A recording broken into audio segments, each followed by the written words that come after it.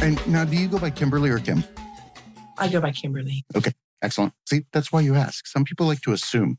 My first name is Matthew, and I am all about not being called Matt. It's not something, I'm not something you wipe your feet on. Yeah. And I love that. yeah, and typically people that use the name Matt will try to be using it as a way to build a connection with me, an artificial one, because I have never gone by that name. Most people do, though. Yeah, Matthew. I know. But if you're saying that to me under the pretense that, we're kind of close, it's like, dude, you don't know who I am. Is Matt there? Nope. No Matt lives here. Next phone call. I know Matt's and like Matthew from the Bible, but I don't know any other Matthews. So that's a great segue to what we're going to be discussing today. We have Kimberly Braun, who is a former monastic nun, a master's in theology, a TEDx speaker, meditation faculty at Omega Institute. How you doing today, Kimberly? I'm doing great. Happy to be here with you both. That's awesome. We're super happy to have you. I was looking through your background, and we were excited that you had signed up. I love meditation. It's something that helped me change my life. And I was super fascinated when I saw you come across our desk, because I feel like the meditation world has not crossed over into what is Western religion view of like Catholicism and Christianity. It doesn't seem to be as openly discussed, the meditation piece and how that is, centered to, what it is that you're trying to take care of within yourself. Yeah, that's a really good point. And I know when I was in the monastery, the words meditation and contemplation were used for the opposite than what our culture uses as well, which I find really interesting when I left and got into seminary training. And then, of course, began to explore the many paths in awakening. So, but when I've been down that road, you're right, there seem to be certain hesitancies. Like sometimes there's hard no's just because of where something is traced to have its origin, whether it's a location or a tradition or a person. But there's also hesitancy because of the unfamiliarity of what it's about and the fact that it's being introduced in complementary nature to a faith tradition instead of from the heart of the tradition. That's a brilliant way to put it, because a lot of people do take the baggage that comes with it, or what is the background to the particular scenario. Because if people are talking about meditation, typically they're discussing a particular area of the world. They're discussing, yoga. They're discussing some kind of, holistic treatment of whatever it might be. But at the end of the day, monks in Catholicism would be doing the same thing and examining themselves and meditating themselves and coming to conclusions, not being told what they need to know. And that's kind of my take on it. And I find that beautiful. And I don't think that enough people know that that exists within Christianity in today's society. Yeah, what's so interesting about that too is a couple years ago, I developed an online course going into the mystical teachings of Teresa of Avila. And she, in her growing up years into her early 20s, was in a culture where you were discouraged from praying. Where you were actually, right. Isn't that interesting? Now, that's a whole other theological concept. Absolutely. But what was amazing about part of her path was that her deep inner longing for union led her to question it, not question it in a rebellious way, but question it from a deep, humble, open-hearted way to God. And in that, she discovered that for her, and what she then passed on to others, was that we're actually all meant to have these communing moments, if you will. Because we're one entity, and at the end of the day, we're viewing ourselves from within ourselves. I don't think a lot of people realize that the faces that we cross in life are a mirror. They're simply other versions of yourself looking back at you. It's how you interpret it. We'll take it and give it some kind of definition that has malice or whatever it might be, will associate it with something. But at the end of the day, it's your reaction inside of yourself to yourself, and how you feel about that person. Um, it's really weird. I only scratched the surface myself in figuring these things out. And that's again through meditation. So what I'd like to do is give you the opportunity to tell me, or tell us how you became a nun, how you got into that life. That is a huge commitment. Yeah. So I'd love to hear, what happened to Kimberly with pigtails that ended up being Kimberly the nun, because that's a huge leap for anybody. It's massive, right? Yeah, it's a really big, really, really, really big leap. And it's even when I look at it culturally, some areas of the world are a bit more set up with monastic life being integrated as a common part of a life path, even if it's just for a period of time. But we don't have that so strongly in our culture. It's a really fun story, but I think the real start of that comes from my earliest years. I was experiencing what I would call unitive states, or states of very deep bliss, where the veils on this world, where the veils seem to pull back and time seemed to stop. And I found myself, I use the language of beloved. That's my spirituality language, where the beloved was pulling me into the deeper essential nature of reality and the presence of the eternal in all of time as well. So in the face of having these experiences, and the setups were diverse. I loved ritual. Ritual, Ritual scares people. it's totally scares people, right? It feels controlling. Bless you. It feels rote. There's a lot of things, but for me, it was like jumping off the precipice into the unknown. And as an adventurer, a mystic adventurer, ritual let me step to the end of all I knew, and I could just say, take me, or show me. That's a great point. And so it was in ritual, but it was also in nature. And then it was in my family relationships, where these instances kept happening, where I was experiencing the sweetness of the beloved. And that was massive for me. And it formed a worldview for me. It touched upon, I had some deep trauma and loss when I was little, and it provided context and nonverbal answers to many of these. That's a lot of comfort that many people don't get at that age. Those years are extremely influential. And one would argue that the first 7 are what's going to shape the adult that stands before you. And if you don't have the ability or the capability to be mindful like you were, or blessed with the ability to have something give you that mindfulness into reality and the nature of who we are and the fact that it is beautiful, because I think that we fail to recognize that there is no such thing as time. Like you said, it's a veil, and that we are only in one location, and that is the present. And it's aptly called that because it's a gift.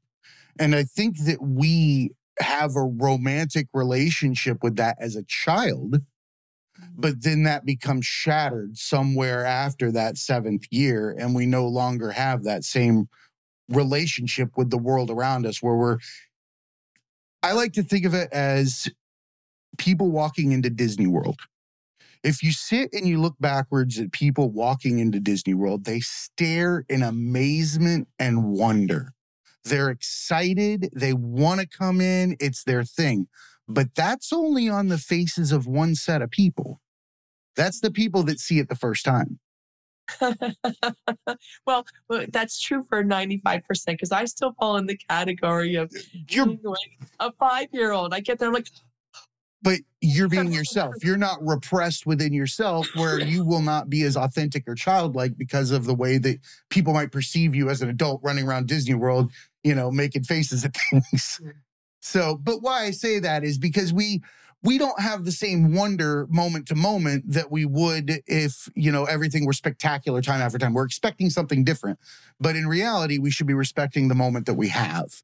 And that is the present. It's a gift. And I like to hear that, as a child, you were already experiencing that and recognizing it. So that's amazing.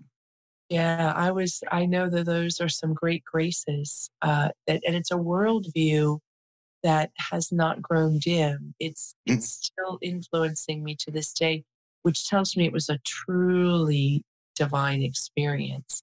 Because I think it's those timeless experiences, and we all have them. I've been working with hundreds of thousands of people. I've been working post monastery for 22 years out in the field, and I can facilitate anybody coming back into contact with at least one timeless experience. And the quality will still be alive, even if it's been pushed down under a lot of stress and trauma.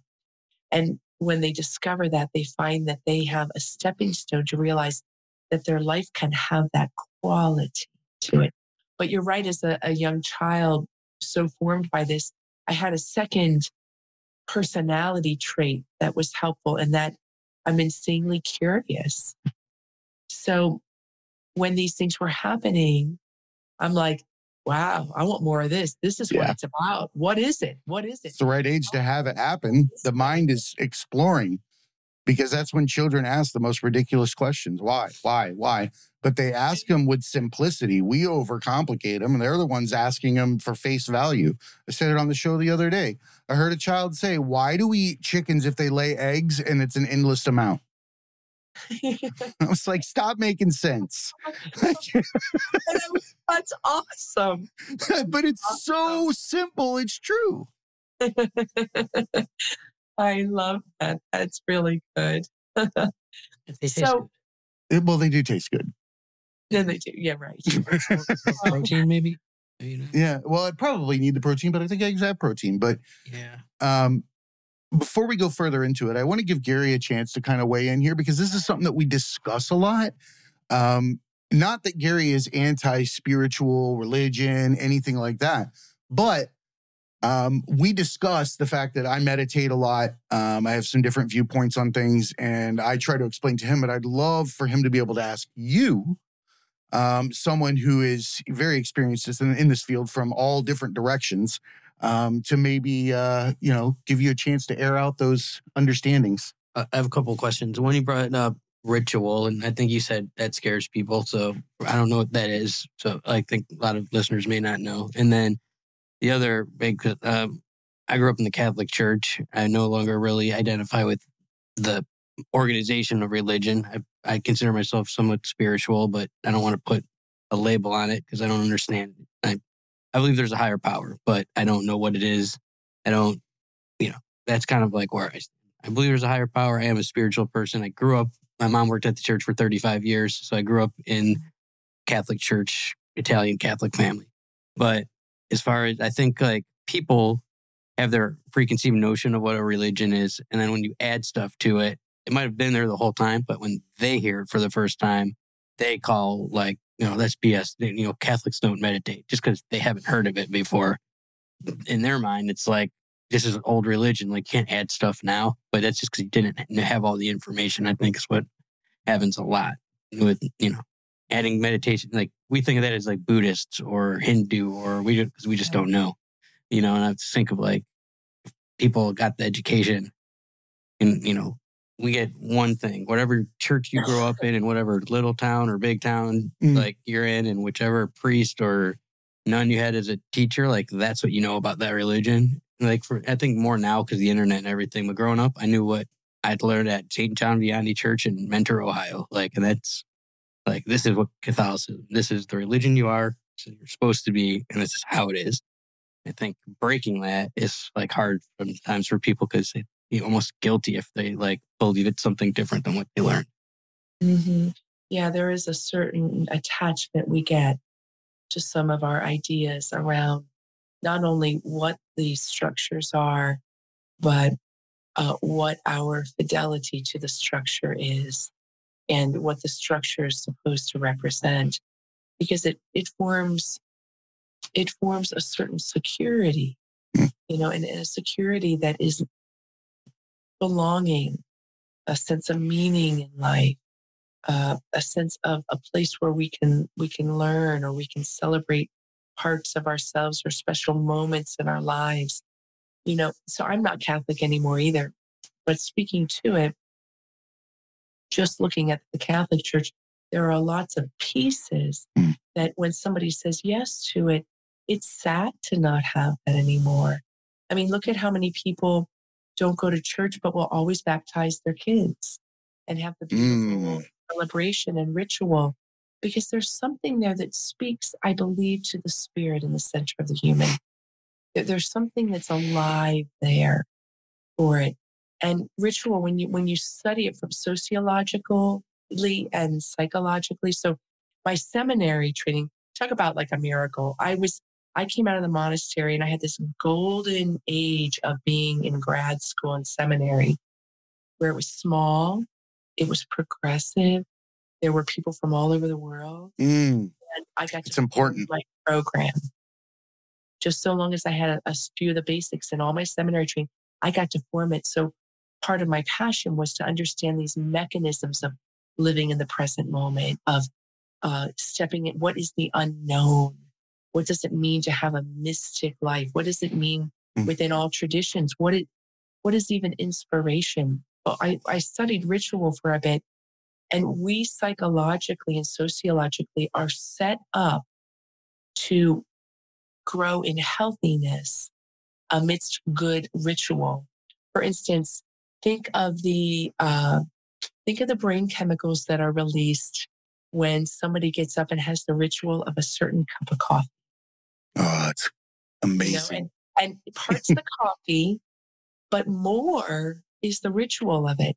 More is this sense of you're waking up to something warm, something that satisfies you, and all your brain chemicals release. So ritual works with our humanity in really amazing ways. And I think part of what we're experiencing in the Western culture of people running away from ritual and letting it all go is because many rituals aren't alive anymore. Like the cup of coffee, it speaks to you. You know, there's something, and it could be anything, but you know, I love espresso. So, you know, if I were gonna talk to it, it'd be espresso. You know, there's something about that, and then, ooh, you just feel the movement and the energy of it. Well, our ritual's meant to be that alive. We're meant to be willing to do the difficult work of letting go from our rituals, things that don't work anymore, things that are old in a way that they do not meet the human being where they are, and replace it with elements, form and matter, with words and sounds and sensory things and flow of the liturgy that speaks to the human being. And that's a lot of work for somebody. Now, I'm into all that stuff, but most people, I shouldn't say most people, it's hard work in organizations to want to do the work to keep things alive, because it takes a dismantling of things and a willing to destroy what's not working. And that there's a lot involved in that, especially if you're a team working on something. So that's how I might say something about ritual. And if I may, on the ritual piece, because I do like what you were explaining, and for me, one of the things that I had to take into consideration when it comes to ritual is that because we would lack such presence, and that we're living in this imagery mind of future and past. I call it imagery because it's imagination and memory, and it's not rooted in the now. But because you're spending all that time focusing on everything else, to take on a ritual allows you the ability to move through specific steps, specific movements that require no thought. Once you can release yourself to those take over, and then you're allowed to observe yourself. The rituals remove that hindrance. They take away from the mind because it's giving it a pattern to sit in and move. And then you're allowed to freely address yourself. Yeah, that's a really nice way to put it. Right. It was hard for me. Meditation was hard, not because meditation is hard.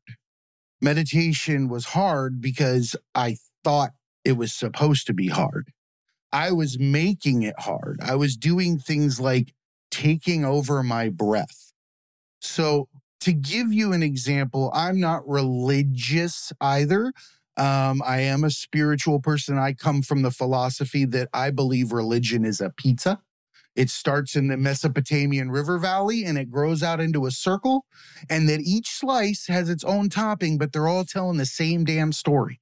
Because if you walk over to one of those monks in Catholicism and you say, what happened when you sat there and shut your mind off and listened to God for X amount of time? Same thing that happened to the monk around the corner. I realized that it was all me, right? And that this is all a gift, things like that.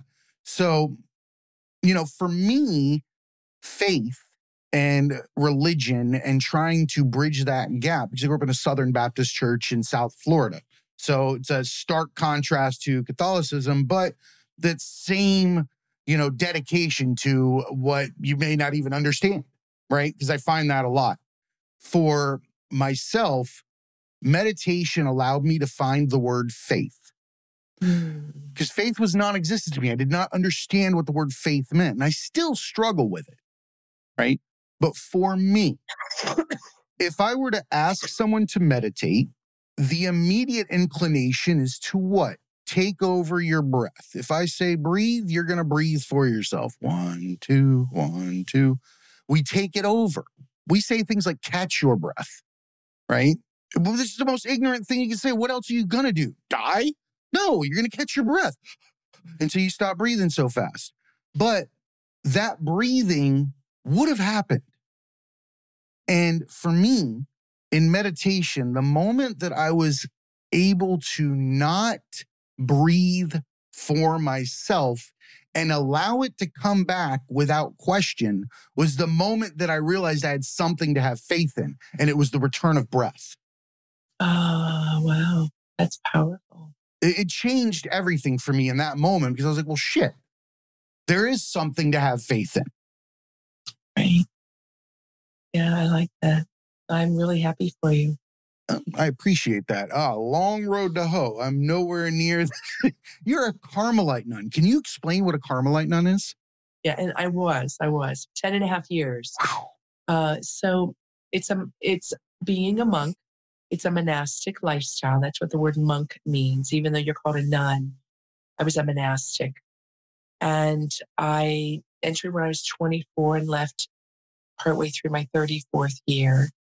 And that is if you were to think of Buddhist monasticism, shaved head, habit, up at midnight for chant and meditation and prayer, up again at 5:30, and then the day punctuated with many hours and rich experiences, weaving meditation, chant, and prayer, and then what you might call inspired readings. We ate in silence. The monastery I joined, we lived off the land, about like 90% off the land. We accepted the donation, 10%. The people who lived around us were beautiful farmers. And so once a year, they'd give us one of their cows. And That's cool. Of course, we would, take that. And sometimes people would get us cheese. But it's a very simple lifestyle. And the whole charism, the entire charism means this: to walk in and embody the divine presence. So the whole goal of the life, a charism, is what the group is about, what their passion and focus is, and then how that ripples out into the world. So our life was one of service so that we would experience that level of awakening, and that by virtue of that, we would be in service, that awakening would happen for everybody, past, present, and future in the world. So that was it. And I was totally on fire when I joined. So I didn't join as a seeker. I joined as somebody totally. Think about when you have been really, really in love, even if it wasn't meant to be for a long time or a lifetime. All that goes on in you was going on between me and God. I mean, I was in long hours. This sounds very autobiography of a yogi kind of scenario here. I'm hearing a very a tale that's rung through a lot of different people. If you go through and you read, a lot of the spiritual people out there had this passion from day one. I believe we all have it. I think that it exists within us as a flame, and that we are placed under glass through the teachings of our families, our society, how we live, we grow to it, right? But I'm curious because I live on the theory that we're simply supposed to be authentic. And that is, those types of actions would be your authentic inclination. Most people want to hand somebody something in need. They'll withhold it for whatever internal reason they have, whether it's self-preservation, family, whatever it is, but they have that inclination. So I believe that if you are acting as you are made and on your most natural whim, that you are not slapping whomever or whatever made you in the face, thinking you can do it better. And I feel like part of that religious experience would be to discover that you're perfect the way you are. Yeah, that is part of the process for sure. And that uh, I don't like to refer too much to I, thou language because I think there's a place for that. It helps us get out of our own way. We have a lot of false ideas of ourselves. And when we have an I, thou spirituality, it lets us let go of all these false ideas of ourselves. The good ones about, I'm terrible, I'm holy, I'm like, whatever it is. We get all these ideas. Oh, those learned shame and guilt. Yeah. But eventually that I, thou dissolves. But in using the I, thou language, the beloved language, I think what we discover is we have no idea how much we are loved into existence. We are just tipping the iceberg in grasping, not just understanding with our minds, in grasping that reality that we actually breathed into existence. And with that is a tenderness and a knowing within our very fiber that is the place of all freedom. So as we're discovering that, I think things like monastic life and that are a setup to give us a path that's focused specifically on it, intentionally on it, daily on it. Everything we did was oriented towards all of that. Whereas, in society, we are 100% made to live in all these juicy layers of society, these relationships and careers. And, there's a beauty in that. There's a real power in all of that. But with that, there can be a bit of misunderstanding around that essential nature of our existence. And we displace that awareness into things that don't deserve our attention or don't deserve our power or don't deserve our fidelity to the degree that our essential nature does. And the more true, and I love that word authentic, we are to embodying that part of ourselves, the more we discover all the other parts of being alive are brimming with it and pulsing with that juice. And then we can be operating on those levels more. So that's me just reflecting back to you. I like that. What you're saying. I heard someone say before that you cannot give until your own cup runneth over. And it makes sense. Yeah. What am I giving somebody? The bottom half of my cold coffee? Or should I take care of my cup, warm it up, make sure it's ready, and then go out and share? Nobody wants your stinky cold coffee. True. Very true. Actually, I hate cold coffee. It's a pet peeve of mine. Like iced coffee. Iced coffee is a no-go. For you. I hate iced coffee. Espresso is fantastic. Yeah, I think I had a question. When did you decide that this was the lifestyle for you? Like from a young age, or was there, a moment that you decided, and not only, to go into the religion the way you did, but to like a very extreme version that's not common around here? Not very normal. Normal. Right. Normal. Right. No. Now, because of the experiences I was having, it would have been natural to have an inclination, but I didn't know anything about monastic life. I grew up in Cincinnati, Ohio.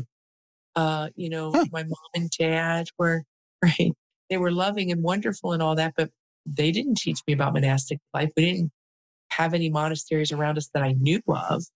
That And probably wasn't even in the card catalog at the library where I grew up. Nah. right. No, I'm not. It's not in here. My brother studied Totally. theology in Cincinnati. Yeah. So if it had been around me, there probably would have been a connection to the natural resonance. Like that feels like a fit because I felt so beloved oriented. I mean, I was in this love affair when I was little and it just stayed with me all along. What ended up happening, Gary, was in my late teens, my experiences of the divine began to very much explode. And I became one of those people that probably was fairly ungrounded. Everything was blasted open and blasted away. And I was an open wound from everybody's own experiences touching yours. And there was this sense of sublime bliss interpenetrating my day. And I could have been content sitting on a park bench and not eating. I mean, it was so all consuming. Wow. And fortunately, I was living in Santa Cruz at the time and I was working with the homeless and had some wonderful friends. And I had an anchor point. And I was working and getting some school. But what happened as those experiences were going on is a lot of other phenomena started happening too. Visions, miracles, clairaudience, clairvoyance, like everything was becoming alive on a lot of levels, a lot. And I thought, well, I should probably have like a spiritual director or something. I should be talking to somebody about all this. And in my inner knowing, I was like, I know this is of the divine. I know it because I'm changing for the better. My mind was healing, my heart was healing. So I knew it was good what was happening, but it seemed smart and wise to talk with somebody. And I kept looking around and I couldn't find anybody. And then finally, someone said to me, well, there's this really renowned contemplative, I think he might have been a Franciscan. I don't know if he's a priest. I don't know. And he's in San Jose. And I made an appointment to see him.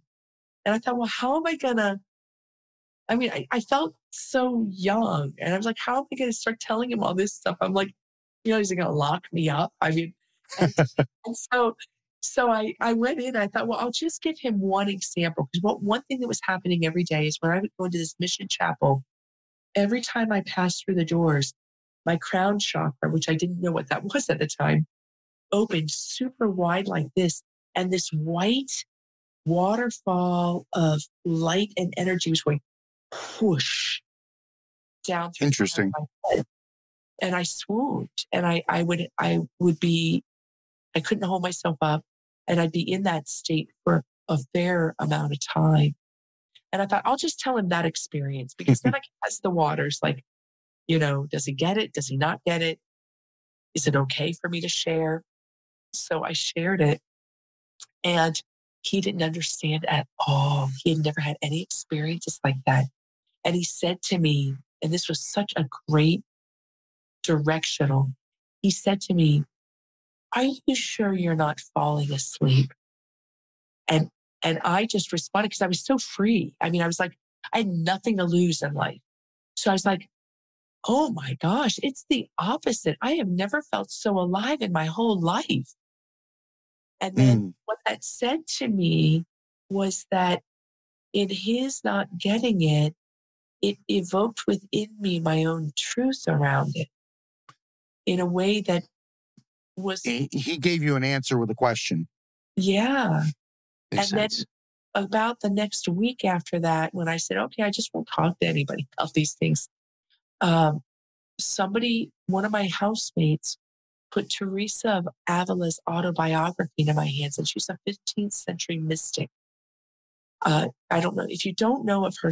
She and John of the Cross. Those two are two of a small number of Christian mystics who are deeply influential in all faith traditions. So they cross all the borders because of their experiences and how they talk about them. somebody gave her an autobiography. And of course, I could feel it. You know how like when you get something and you're like, oh man, like this is something. That happened like an hour ago. It was Oh, lunch. really? No, it was your new computer. Oh, yeah. We got a new computer for the studio. I got pictures. He was just like, Oh. Oh, that's so awesome. yeah, he Well, was, honestly, it's more art. it's like, he was happy. It was a big smile. He did that thing where he clicked his heels up in there. Great. Oh, that's awesome. Right. So just like that, I was reading through it voraciously, and she was having the same experiences that I was, or I was having the same experiences she was. Not all of them, but enough of them that I was like, oh, well, she was Carmelite. And then shortly after that, an 1800s Carmelite mystic, her book got put in my hands, and all of a sudden the Carmelites just kept showing up. And what happened, it was natural. They became a part of my life. Just like you are before me, they were before me. That really. This has been the story of the last couple of years with the show. Everything I work on, everything unfolds a certain way. For me, my monastery was a set of headphones and music without anybody telling me I couldn't do it. And it was the first time in my life that I started to feel what it was to be alive. To play music it plucked chords within me that I didn't know existed. Oh, I love it. And it started to change how I viewed everything. It also allowed me to start understanding language to a degree. And when I say that, it allowed me to realize that there's an evolution, right, in our spiritual progression, so to speak. And everybody goes through it, but they go through it at a different speed. They might even not get it right this time on the rock, whatever it is. But you learn a language at each of those rungs. And the language is beautiful. It allows you to speak to everybody around you that has made it there. It allows you to speak to the people that are further along with you. However, they can't explain it to you where you are. That's a language that is only known and not understood because there are no words in that level to explain what's at the other. You can't explain to somebody, you can try, but at the end of the day, they're not going to know until they know. Until they absolutely know. And they're like, oh shit, that's what they were talking about. Now I get it. I think that's so beautiful. That's what's so great about being a human being is we are experience oriented.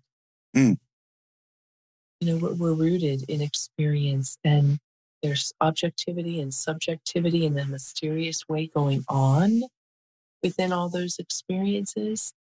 And there are ways we get lit up, and there's a nonverbal grasp of things.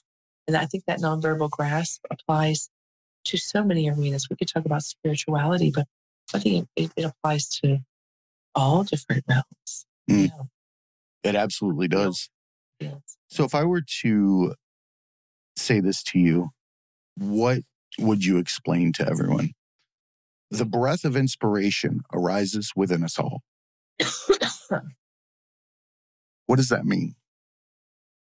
Again, because I'm a poet, I wouldn't try in our short time together to have such a tight explanation of Understood. the scriptures, right? So my experience has led me at this point to hold as true that the essential aspect of humanity, of a human being, is pulsing with the ineffable.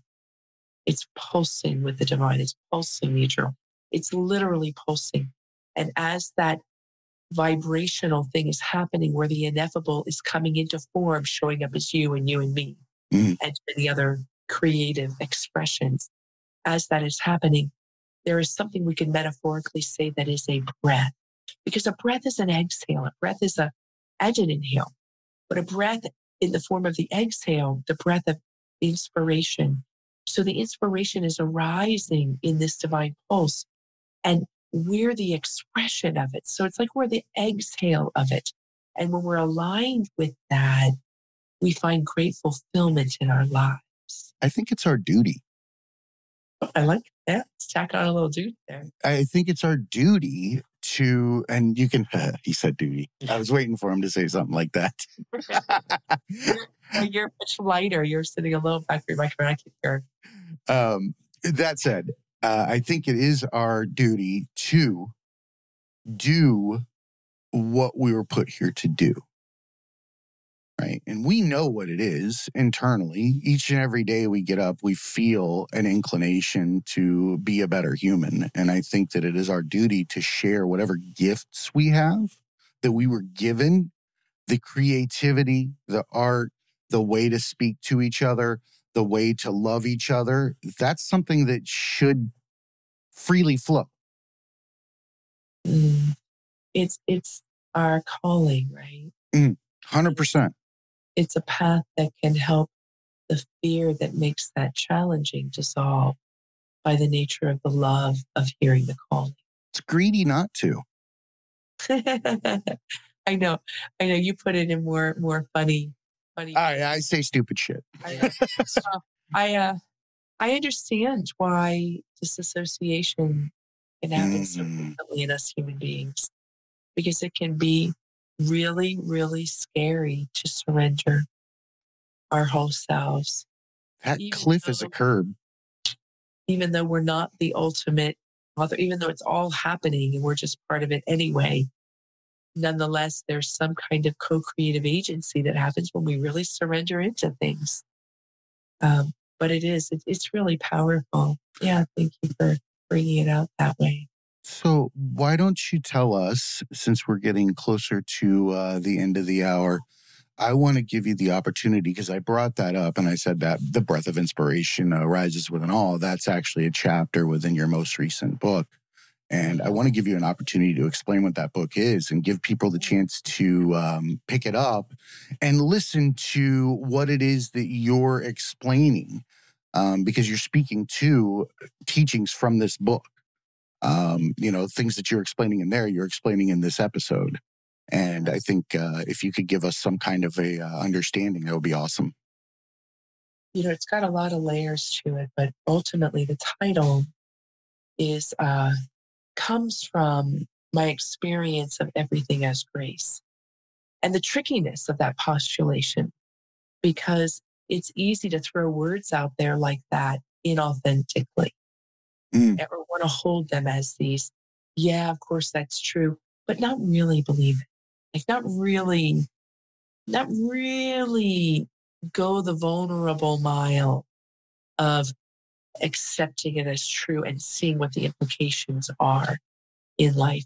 So it's a postulation. So that's one of the foundational messages that I invite the reader to actually explore themselves, not just to buy it because I say it.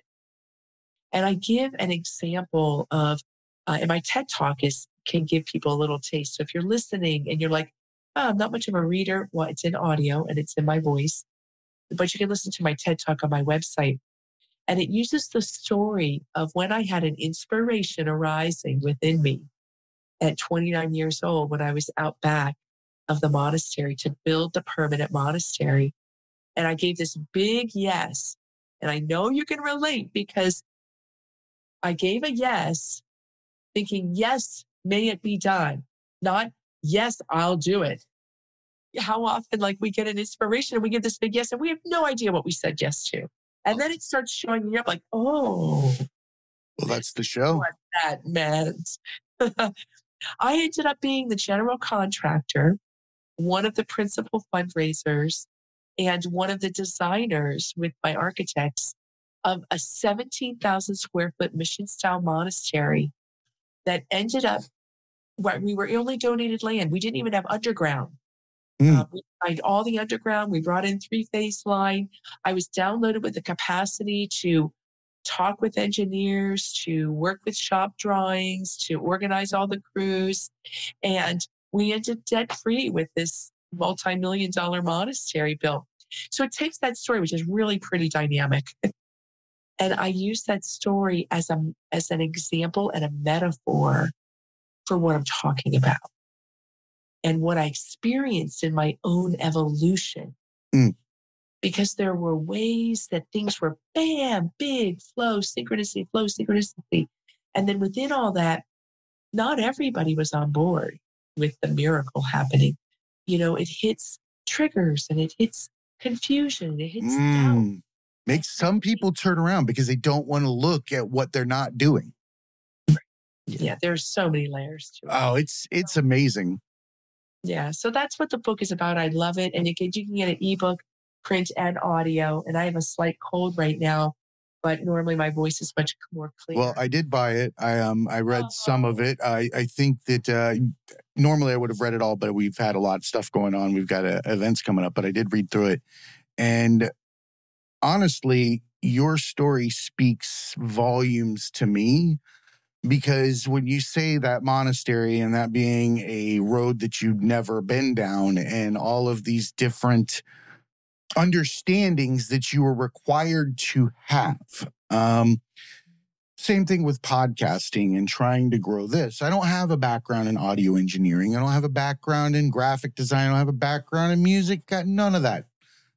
This all came from so many panic attacks and realizing that I was not living to my fullest capability as myself.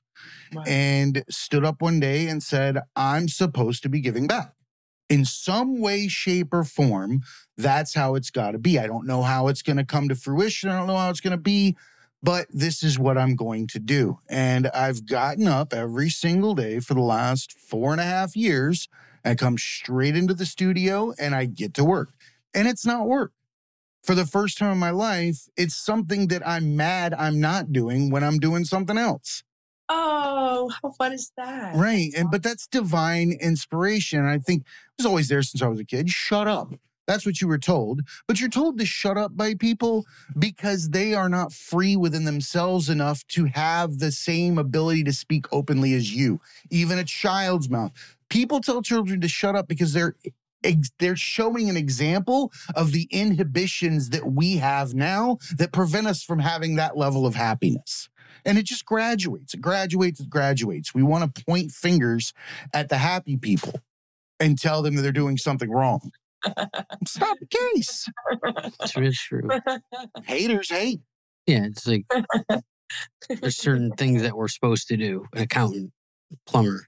Like you either learn a trade or you go to college. Like you don't become a monk or you don't become a musician or you don't become a poet. Like we're told those aren't jobs. Yeah, the executive producer of combat sports. Yeah, you're not. You can go to get a 4-year degree.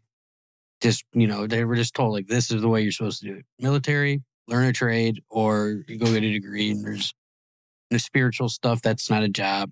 Art, that's not a job. Entertainment, that's not a job. It's like we're still told that. Like, I don't know of any kids. The person that doesn't believe in themselves is going to be the one to tell others that every single time. Yeah, it's just like sit down, conform, like answer these questions at every Friday of the test of this one book. And then if you do that good, you get to the next grade and the book gets a little harder. And then, it's pretty much what we're told. And then it's weird because you don't hear about it much. Like, you just dismiss it before even learning anything about it and how it could actually help you. I think one question I did have, I'm from Ohio as well. And I've lived in California and some of my best friends are from Santa Cruz and they're much different than my friends in Cleveland in a lot of ways, basically how they're brought up. Like, do you think that helped? It's a much freer place. There's much more open thinking there, at least in my experience, than like would be in Ohio. So do you think that being in that environment helped foster some things, the paths that you took? Looking at it, I'm sure it did. I know that when I went out there, I had gotten an intuition. I had gone to high school in Florida. We had moved. And I had this intuition my senior year. Go to California, you'll be a fish in water. It was just kind of like this little, and I had not, this is pre-computer. I'm 56. So it's pre-internet. It's pre-knowing anything about these places. And I found that to be true. And I think one of the biggest helps to me was this if there was a live and let live perspective. There was a certain respect for the autonomy of each person's journey in a way That's important. that let me relax into myself a bit more. So I think that was definitely influential. I thought my friends from that area, they're all very diverse, and it's like a surfer, laid back kind of place. And I don't hear much about fighting or racism or, or discrimination, like any of that stuff there. It's like, they're all pretty like just chill people, very chill, like hippie-ish. I like that you said you're able to pursue your own view, your own persona there without feeling restricted by other people's judgments. That's huge. To get the opportunity to be in that suspended state where you can have that love affair with yourself and figure out who you are without feeling like you're being, put under a light and examined, or told that these particular traits that you're exhibiting are not, something that everybody should be doing. To have that non-judgmental or that judgment-free zone to explore your spirituality is so important. And I say that only because we all have that capability every single day, and that's meditation. It is a powerful tool, isn't it? It creates the exact same environment that Santa Cruz does on your back porch. Yes. You should come up with some fun T-shirts or something. Yeah, I've started drawing some of them. Like, he's got all kind of stuff that is visually going to look good. I speak in metaphors, anecdotes, analogies, and things like that because I've found that, we're not all blessed with the same set of books, to grow up and learn from, but we're all blessed with a set of eyes to take things in, and we're allowed to take context clues and use references. So if I can go ahead and put those together and make them palatable so that they're understandable, it's a big difference. I use those metaphors like soup. Don't let people season your soup because you can't unseason it. You let people tell you shit, throw it in there, you're screwed. You're going to have to make so much soup that you get rid of that flavor. It isn't going to work.